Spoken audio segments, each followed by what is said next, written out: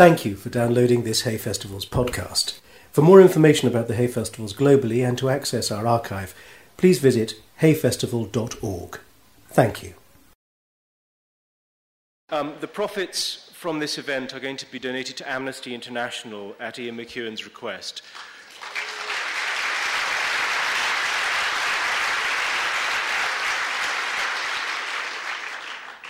He is, as I'm sure you know, a Booker Prize winner. He happened to win it for Amsterdam, but could have won it for anything. His novel Atonement has currently sold about 250,000 copies in this country. If you haven't read it, please do very soon. He will be signing copies of it afterwards in the book tent. He is, I firmly believe, along with Philip Roth, the greatest novelist now writing in the English language. He's going to be talking, giving a lecture called Turning Pages, Love and Death. Please welcome Ian McEwan.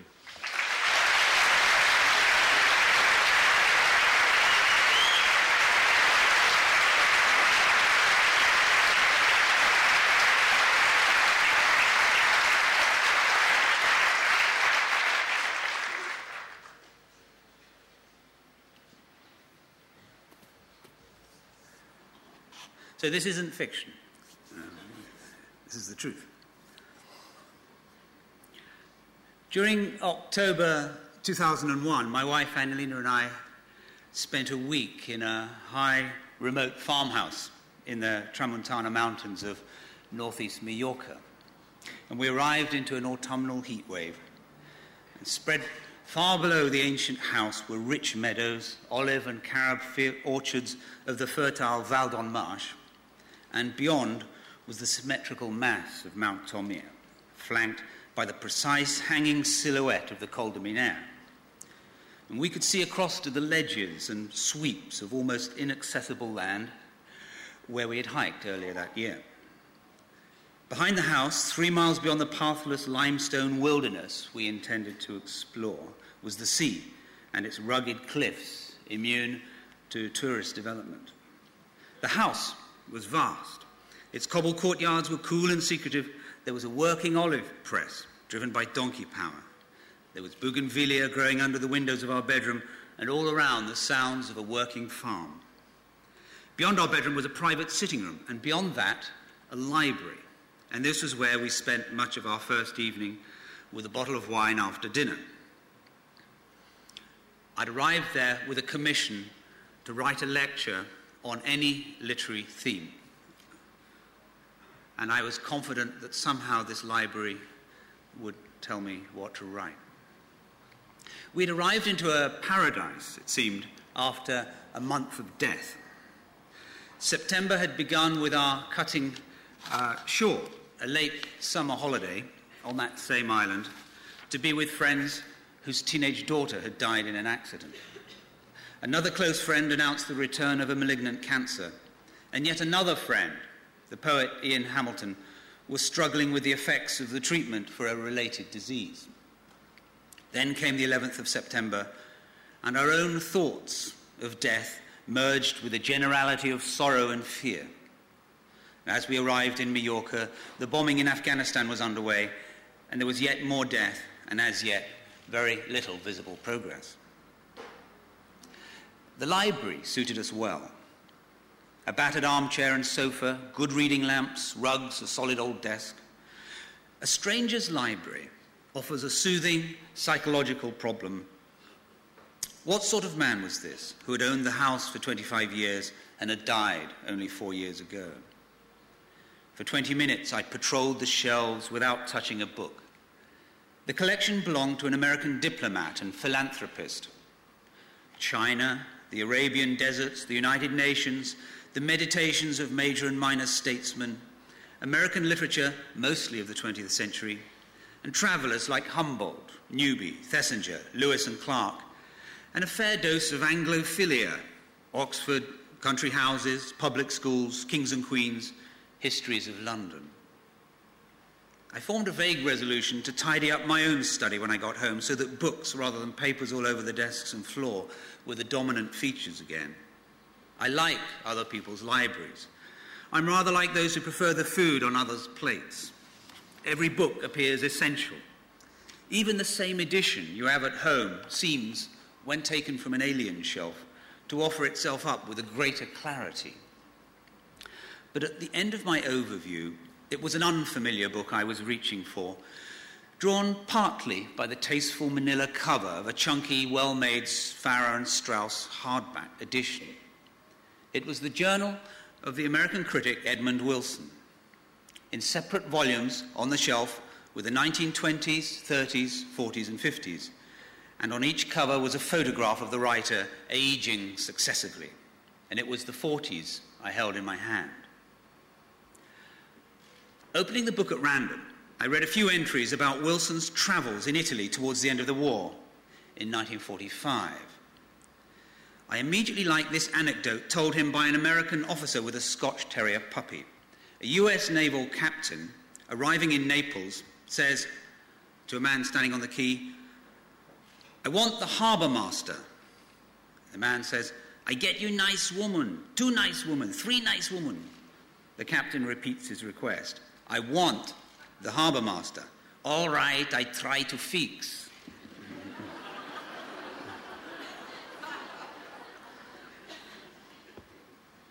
It's one of the perils of speaking foreign language. The word want is a minefield. I turned to the introductory essay by Wilson's friend, the Henry James scholar Leon Adel. In measured and worldly terms, he summarized the immediate circumstances and condition of a writer who turned 45 in 1940. In previous decades, Wilson had been too busy with hard work, hard drinking, love affairs and promiscuities, as well as 3 destructive marriages, to pay much attention to the mounting years. Now, at the beginning of the decade, according to Adel, mortality was beginning to press in. Wilson's friends, Scott Fitzgerald, died at the end of 1940, and in Adel's phrase, the aging Wilson awoke with a shock to the fact of his middle age. Fitzgerald's death hit him hard. Men who start writing together write for one another more than they realize till somebody dies. Wilson wrote these words to the poet John Peel Bishop, his old friend from his Vanity Fair days, who himself was to die soon. Wilson reflected in his 40s journal on the tendency of the writers of my generation to burn themselves out or break down. One didn't really believe, till one saw it demonstrated, that giving oneself up completely to art, to emotion, to enjoyment, without planning for the future or counting the cost, produced dreadful disabilities and bankruptcies later. Wilson was determined not to go under. And these are the themes of his 1940s, of his middle years, according to Adel. Domestication, endurance, survival.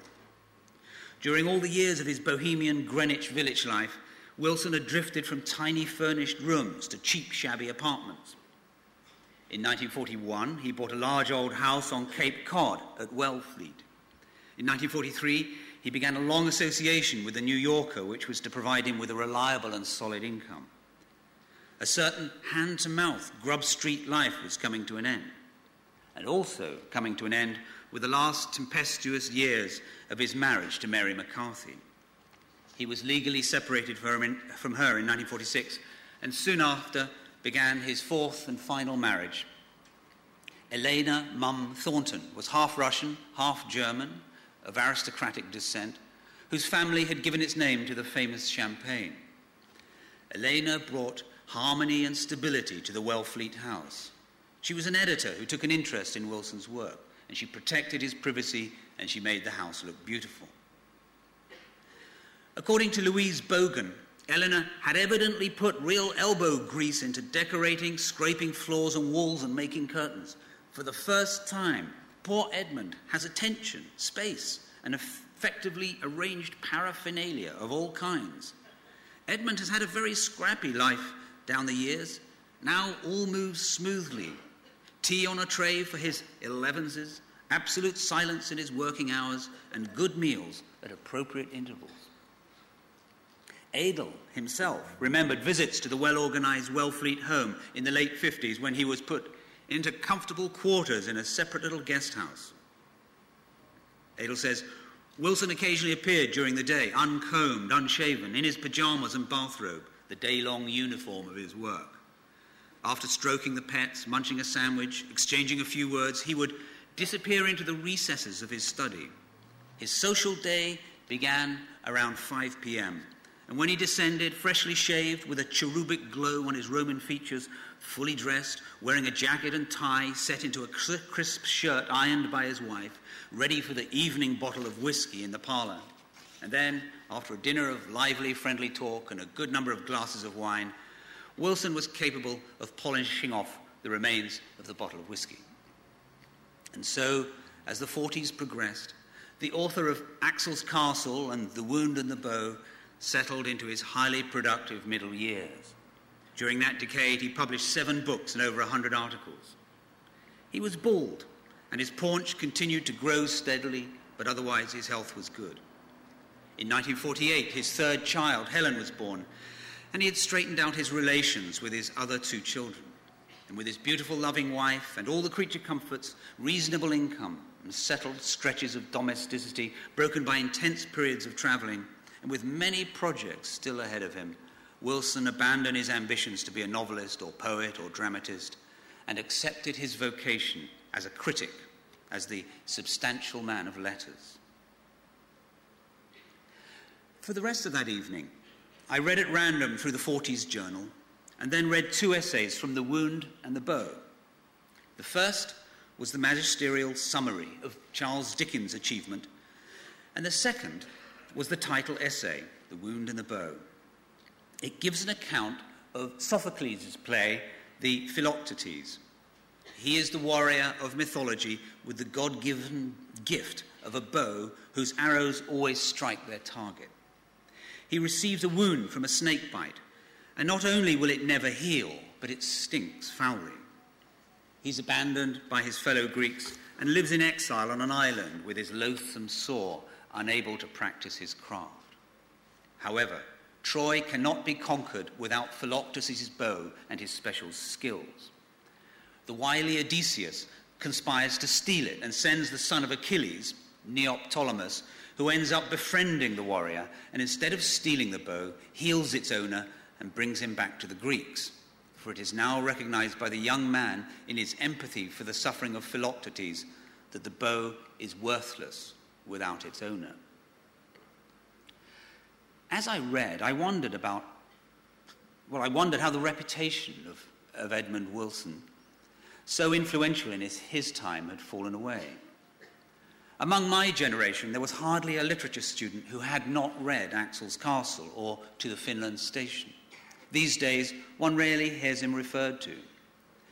Rereading him for the first time in many years, I was struck by the clarity and warmth of his writing, free of jargon or obscurity. His judgment seemed to be formed not only by a vast, easily worn reading, but I sensed a driving curiosity. It was, after all, the project of a perpetual education that drove Wilson to learn languages all through his life. He wrote at one point, "I always find a pleasure almost sensual in attacking a new language." He had, as Adel points out, an 18th century universal sort of mind. He was a polymath, a skeptic, an atheist. He was a rationalist who liked the concrete detail. His distrust of the mystical or transcendent in literature may have hampered his response to certain writers, but his own attempts at poetry and fiction gave him a deep respect for practitioners at every level. In Adel's term, Wilson was a brother to the artist. He stands in the great humanist tradition, finally owing less to his beloved Marx and Freud than to the Matthew Arnold of culture and anarchy.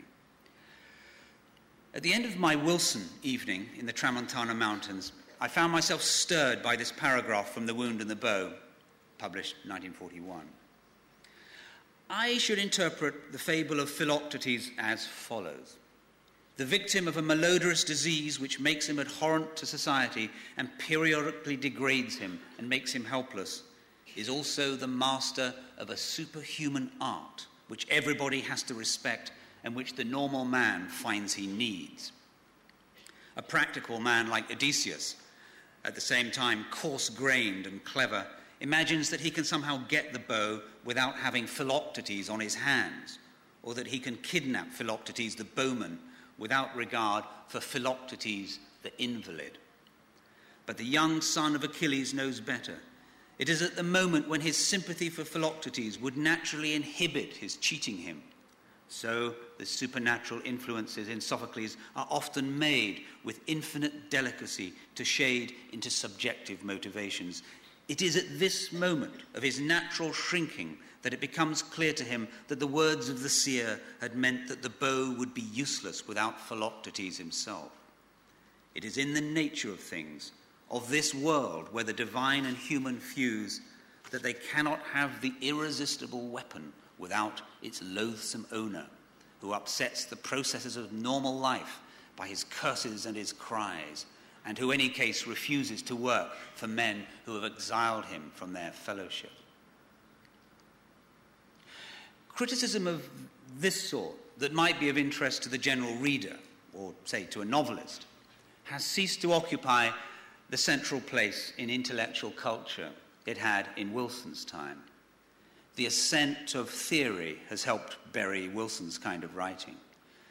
And here I count myself in the camp of Noam Chomsky and Steven Pinker. I was by this time, I should tell you, brushing my teeth. We are, by adaptive pressures over long stretches of evolutionary time, hardwired for language. We are language animals. We are helpless and exultant before the consequences of our language instinct. And writing itself is no more than a subset, an invention, an extension, and a special case of speech. By blowing air through specialized tissues in our throats, by modulating the shapes of our mouths and the positions of our tongues, we are able to transfer thoughts from one mind to another, instantaneously and with surprising accuracy. We no more need a so-called theory of language to read a work of literature than we need a theory of language to read a theory of language. The very suggestion of this infinite regress demonstrates the redundancy of this kind of literary theory that has helped replace humanist criticism. I thought that what I want most from the critic are the fruits of his or her vast reading and clarity, immense wisdom, and exactly the kind of sympathetic and penetrating judgments we value in private or social life. Later, when I was back in Oxford, I read the passage about Philoctetes one evening to Craig Raine, and he referred me back to these famous lines from Arnold's Culture and Anarchy. Arnold wrote, "The great men of culture are those who have laboured to divest knowledge of all that was harsh, uncouth, difficult, abstract, professional, exclusive, to humanize it, to make it efficient outside the clique of the cultivated and learned, yet still remaining the best knowledge and thought of the time."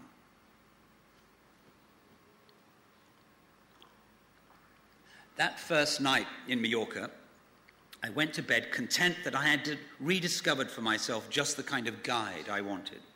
Prompted by Wilson, I would reread Dombey and Son, and for the first time, the Sophocles play.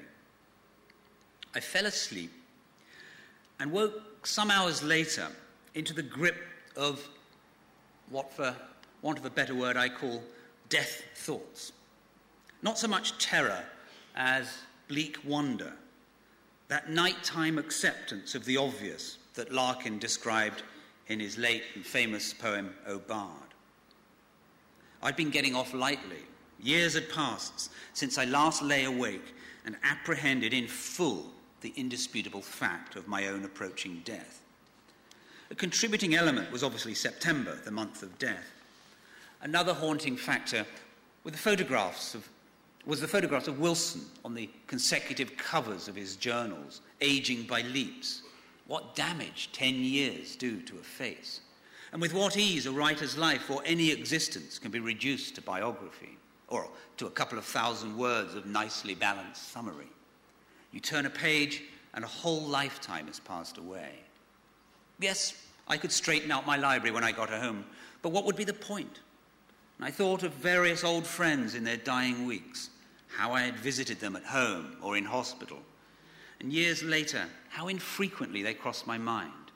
To be forgotten was an added kind of death. And it was this thought that brought to mind a sequence of events, a visit, described in Wilson's journals, which suddenly seemed to me so vivid as to be a memory from my own past, rather than from Edmund Wilson's. In 1948, he and Eleanor had gone to the music festival at Tanglewood, and while there had driven to Austerlitz to call on an old friend he had not seen in almost 20 years. She had been the bewitching love of his bohemian youth. She was the poet Edna St. Vincent Millay. He found her much changed for the worse, and the visit evinced in him a peculiar kind of sorrow and a revived fear of death. And there was also some rather meaningless number magic troubling me. 1948 was the year of my birth. At the time the Wilsons called on Millay and her husband, Eugène Boissevin, I was just born, and Edmund was 53, my age now. Why, with my death thoughts, was I inserting myself into the drama, trying to appropriate it? Was I drifting through the medium of insomnia towards the vague outlines at the core of a novella, which I might write? And confusingly, the story of Philoctetes was interpolating itself. Was Edna St. Vincent Millay, with her alcoholism and her many other problems, the ailing bowman? And was Wilson, in the part of Neoptolemus, come to restore the poet to her gifts? The much-changed woman who entered the sitting room of her house in Austerlitz to greet Edmund and Eleanor had been the most popular, widely read poet of her generation. The breadth of her appeal has perhaps helped her reputation into decline and obscured what was obvious to her contemporaries like Wilson, that she was deeply serious about her work. She was also very attractive in appearance and in the enigma of her personality. Dozens, if not scores of men fell in love with her. A neighbour of the Millay sisters in Truro on Cape Cod was used to providing refreshments for the disappointed or suddenly displaced lovers of Edna. By all accounts, she treated her lovers without cruelty and with a lightness of touch. Many remained devoted friends. Her early poems constantly returned to the idea that love dies and that she must move on. And when her first book, Renaissance, came out in 1917, Edmund Wilson was enduring the horrors of the First World War as a stretcher-bearer near Vittel. He read her then and was impressed. And 3 years later, when he was back in New York, he saw a sonnet of hers in the new literary magazine, The Dial, and he liked it so much that he learned it by heart and used to recite it in the shower.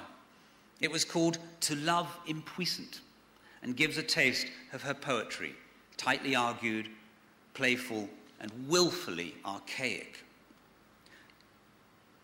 Love, though you riddle me with darts and drag me at your chariot till I die, O heavy prince, O panderer of hearts, yet hear me tell how in their throats they lie who shout you mighty. Thick about my hair, day in, day out, your ominous arrows purr, who still am free, unto no querulous care, a fool, and in no temple worshipper. I, that have bared me to your quiver's fire, lifted my face into its puny rain, do wreathe you impotent to evoke desire, as you are powerless to elicit pain. Now will the god, for blasphemy so brave, punish me surely with the shaft I crave. 5 exclamation marks in 14 lines. Same. As he lathered himself with soap before an evening out in Manhattan, the young Wilson, so he confesses in his memoir of Edna, hoped to be the one to deal her the longed-for shaft. And when he finally met her at a party, she seemed to him to be one of those women whose features are not perfect and who in their moments of dimness may not even see pretty, but who, excited by the blood or the spirit, become almost supernaturally beautiful. That evening she recited her poetry, and he thrilled to her manner. When she read her poems aloud, she had the power of imposing herself on others through a medium that unburdened the emotions of solitude. In a passage in the notebooks that he excluded from the finished memoir, Wilson wrote, Edna ignited for me both my intellectual passion and my unsatisfied desire, which went up together in a blaze of ecstasy that remains for me one of the high points of my life. My subsequent chagrin and perplexity when I discovered that, due to her extreme promiscuity, this could not be expected to continue, were rather amazingly soothed by the equanimity on her part, which was also very uncommon. Wilson was working with his friend John Peel Bishop in the editorial department of Vanity Fair, and soon the magazine was publishing Millet's poetry, and soon both men were deeply in love with her. So much so that the editor, Frank Crowninshield, began to complain that it was highly inconvenient to have both of his editorial assistants in love with the same contributor.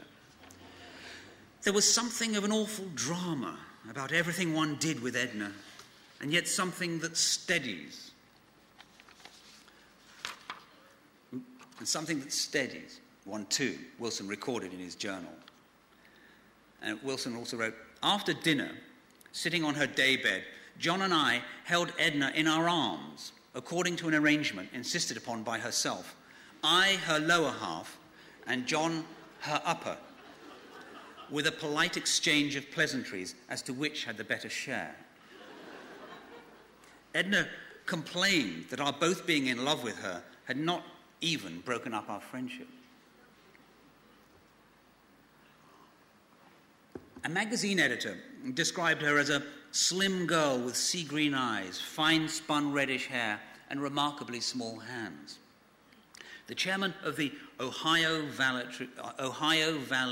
Poetry Society wrote, "The slender, red-haired, gold-eyed Vincent Millet, dressed in black-trimmed gown of purple silk, was now reading from a tooled leather portfolio, now reciting without aid of book or print, despite her broom-splint legs and muscles twitching in her throat and in her thin arms, in a voice that enchanted."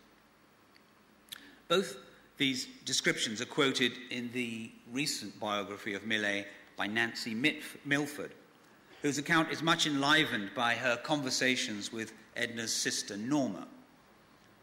By the time Wilson had fallen in love with her, Millet was about to become hugely famous with the publication of her second book, A Few Figs from Thistles. It contains the famous, rather self-dramatizing quatrain, "My candle burns at both ends, it will not last the night, but my foes and my friends, it gives a lovely light." And this became something of an anthem for the carefree, party-going set of jazz-age America. Many of the poems have this simple carpe diem tilt from the Latin poets Millet read so thoroughly. Her reputation for being sexually free gave the impression, reasonably enough, that the poems were autobiographical. The erotic and the louche and the girl-power playfulness sat nicely at odds with the archaic diction and her high regard for metre and form. "And if I loved you Wednesday, well, what is that to you? I do not love you Thursday. So much is true. And why you come complaining is more than I can see. I loved you Wednesday, yes, but what is that to me?" Some of the sonnets have a tougher, more conversational style. "I shall forget you presently, my dear," one of them starts out, promising unromantically. "So make the most of this, your little day, your little month, your little half a year."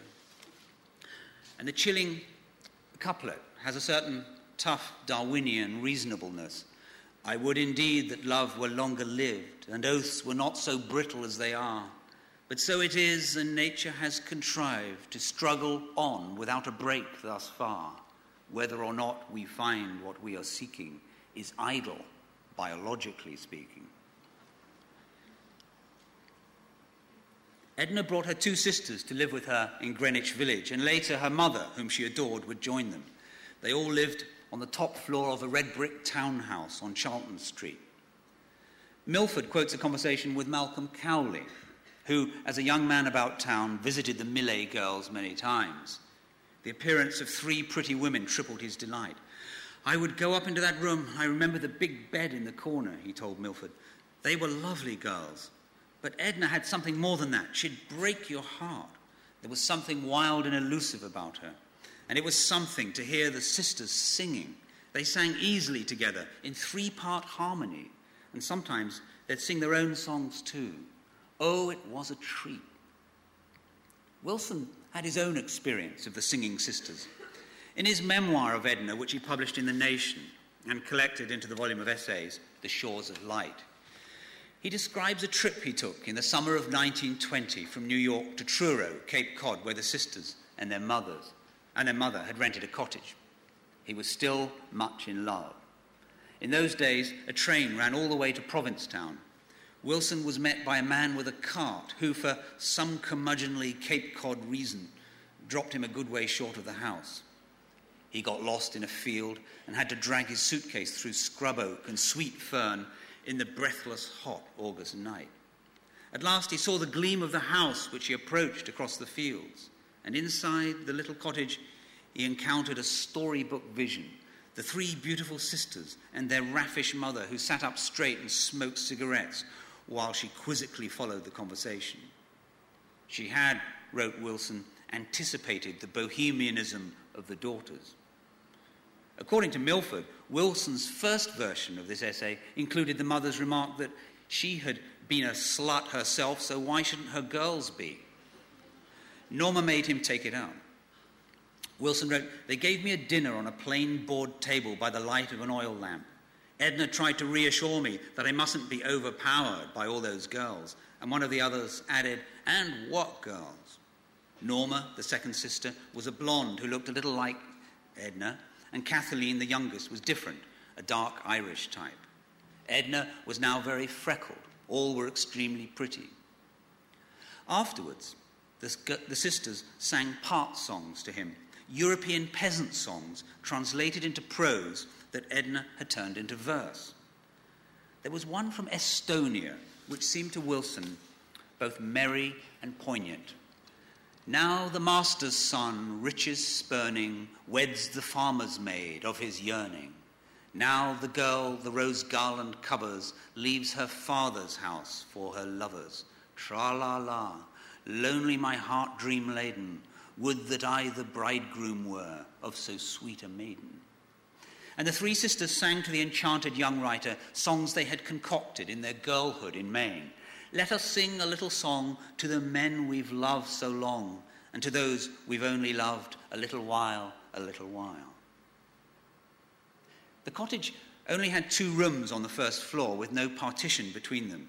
And the only privacy Edmund could find with Edna was outside on a swing on the porch. And before the mosquitoes drove them back indoors, he managed formally to ask her to marry him. She did not immediately reject him. But in any case, wrote Wilson, it was plain to me that proposals of marriage were not a source of great excitement. Nancy Milford did well to interview Edna's sister Norma over a period of years. She apparently hooted in delight when she remembered that summer of 1920 out on Cape Cod. There were swarms of bees, and the sisters decided to let them have at least one sting. And we held out our arms, heads turned away, eyes squeezed shut. And of course, they never stung us. A Swedish writer, so Norma told Milford, who looked so wonderfully at ease in his country clothes, also had bees swarming around his house, so they were all talking about bees. He had been in the bath, he said, when a bee alighted on the tip of his penis. He remained, shall we say, perfectly still. Then, as quick as a wink, Edna said, "Where the bee sucks, there suck I." She could say such things without a moment's thought. Norma also remembered an afternoon walking with Edna up Mount Overlook, being trailed in a vaguely threatening way by 2 callow youths. Suddenly Edna turned around and, crooking her finger, beckoned them. Well, they came right up pretty quick. And she said, looking at them directly in the eye, "It is true that we have vaginas and breasts, but we are walking alone together because it pleases us to, and that is our right. We have selected to be alone, and we intend to remain so." The 2 boys took off like rabbits. The morning after Edmund popped his question, Edna sat on the floor in the bare living room of the cottage and recited her recent poems to him. She knew them by heart. She played the 5th Symphony presumably of Beethoven's, on an old phonograph. She was committing the whole thing to memory. The music, raspy and blurred, came to Wilson surcharged with her power. Friends dropped by. The conversation was light but learned, with a Greek professor quoting a poem in Sanskrit. Wilson and Millet walked along the cliffs above the beach. When at last he came away, he was devastated. For I was not the solution, nor was anyone else she knew, and she had come to a crisis in her life. "I'll be 30 in a minute," she said to me one day. In the months to come, the 25-year-old Wilson would try to calm himself by doing magic tricks in front of the mirror. Inevitably, the blaze of ecstasy began, but only slowly, to die away.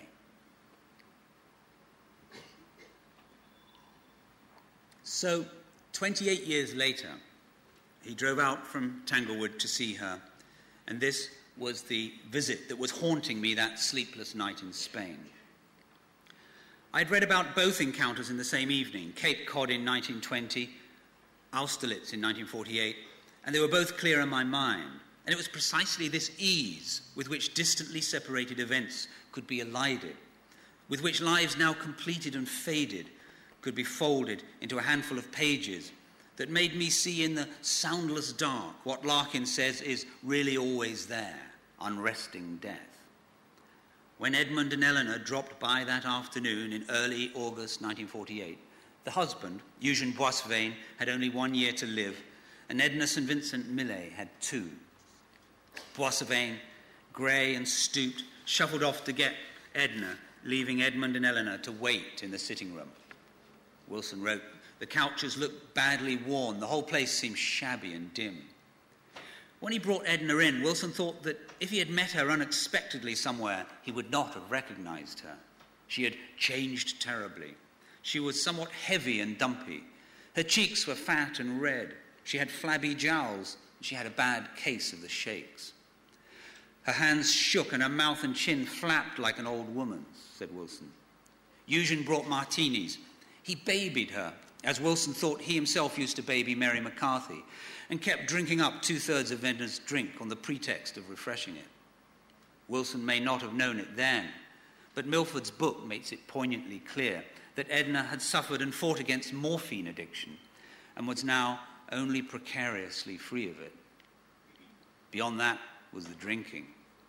At moments she seemed on the point of bursting into tears whenever she could not lay her hands on a book or a poem in a notebook. She was telling Wilson how excited she was to be working again after producing nothing for years. He felt the pressure on him for his assurance, approval, praise, and he felt, just as I had when she was young, that I was being sucked into her narrow and noble world where all that mattered was herself and her poetry. The nervousness, which must have been felt by all four, wore off as the drinks kept coming. They talked about John Bishop, now dead a couple of years, the darkness in his poetry, and about his elegy to Scott Fitzgerald, which Wilson had published in the posthumous anthology, The Cracker. She showed him the poetry she was writing. It was, wrote Wilson, of an almost unrelieved blackness. She had been translating Catullus and quoted lines in which he praised to have his early Pietas restored. This was in accord with her present mood. Something reminded Wilson of the Estonian folk song she and her sisters had sung to him that night he had stumbled across the field. Frustratingly, she could not find the book it had been anthologized in, but after reflecting for a moment, she was able to recover the song with its sweet little plaintive tune and her own bittersweet words. Lonely my heart, dream-laden, would that I the bridegroom were of so sweet a maiden.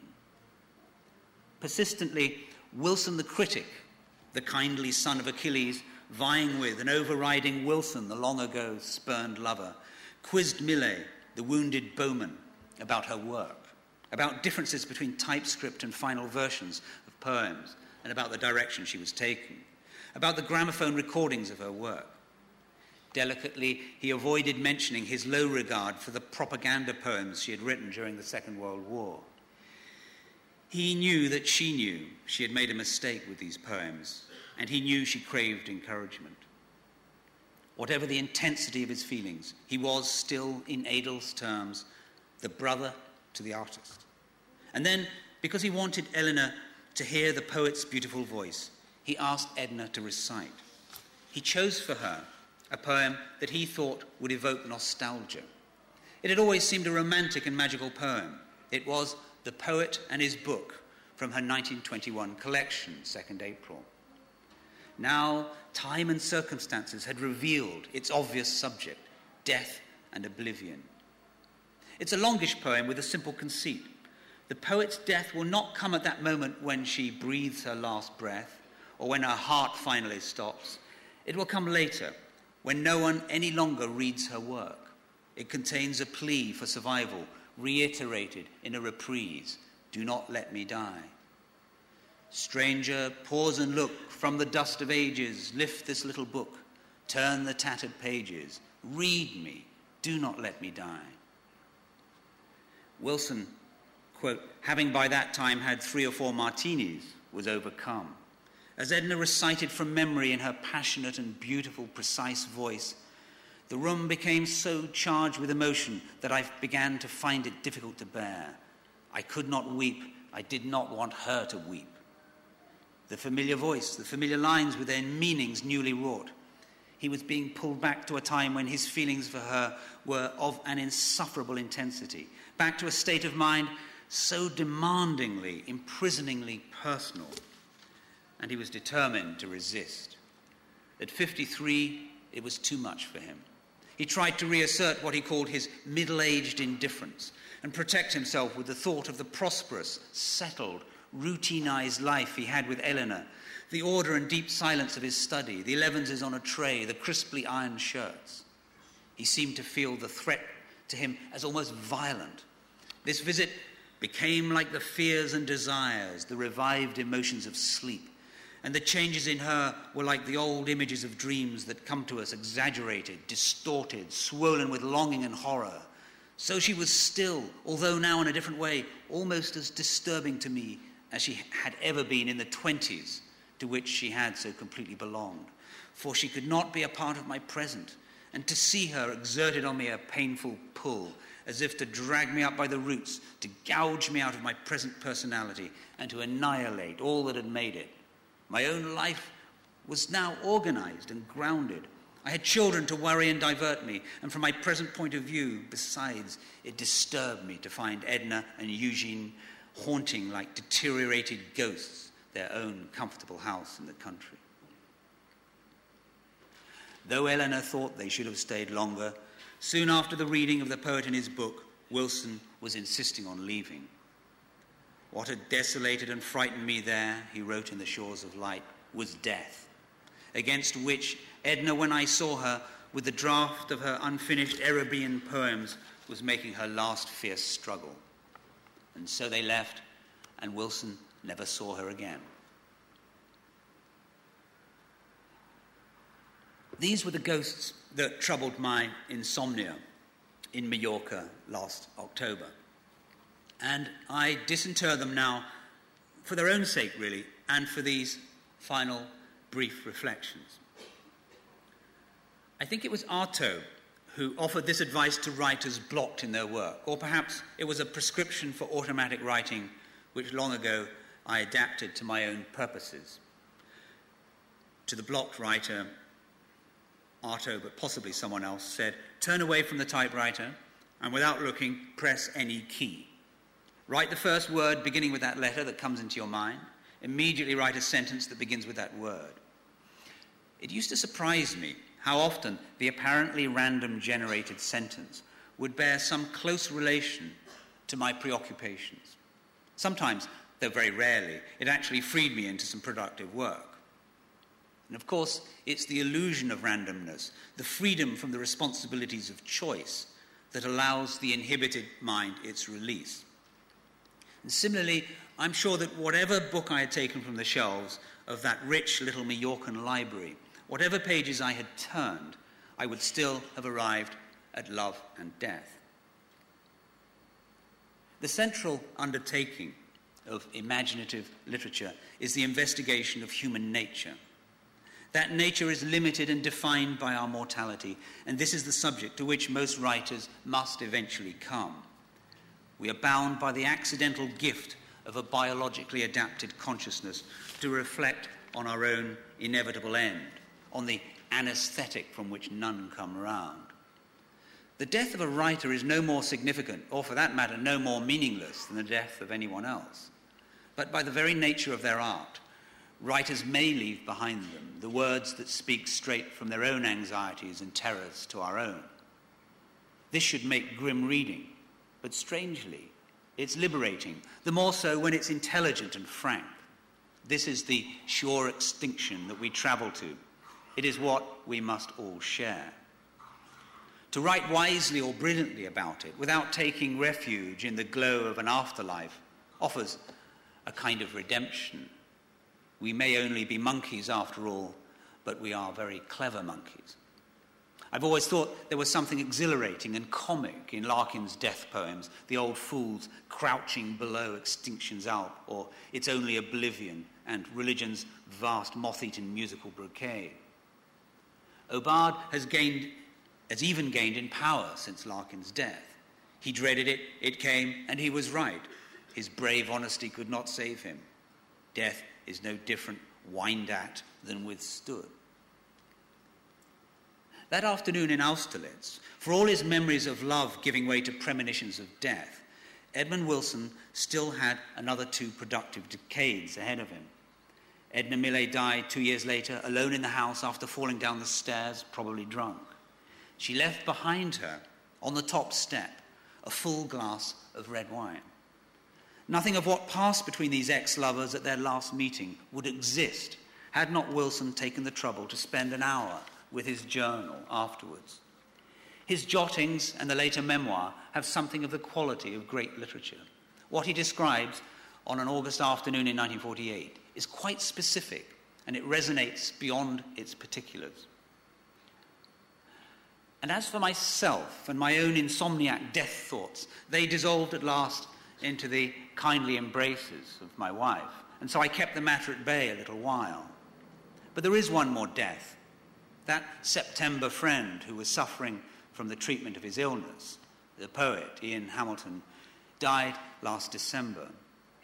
And since he was, in the spirit of Edmund Wilson, a complete man of letters, of fine and independent judgment, a poet, biographer and critic, who made a life for his criticism outside the Academy, and who admired Arnold, and who wrote with the lucidity that Arnold prescribed, I'll end with him. Writing of Edna St. Vincent Millay with typical insight, Ian Hamilton says of the distraught, victimized tone of her more authentic poems, we don't really believe, nor does she, that lover A or lover B can help her much. The real torturer is death, or the idea of death. Death is unfailingly constant. Death means what it says.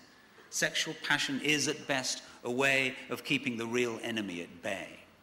An indignant, almost regal death defiance is often at the center of Millay's sexual bravado, and it can make for heart-rending pathos. She will deal with death, she boasts, as she would with an insistent, unwanted suitor. And here, Ian Hamilton quotes the simple stanza, with all my might, my door shall be barred, I shall put up a fight, I shall take it hard. She saw off many suitors, including Wilson, but this date, she could not turn away.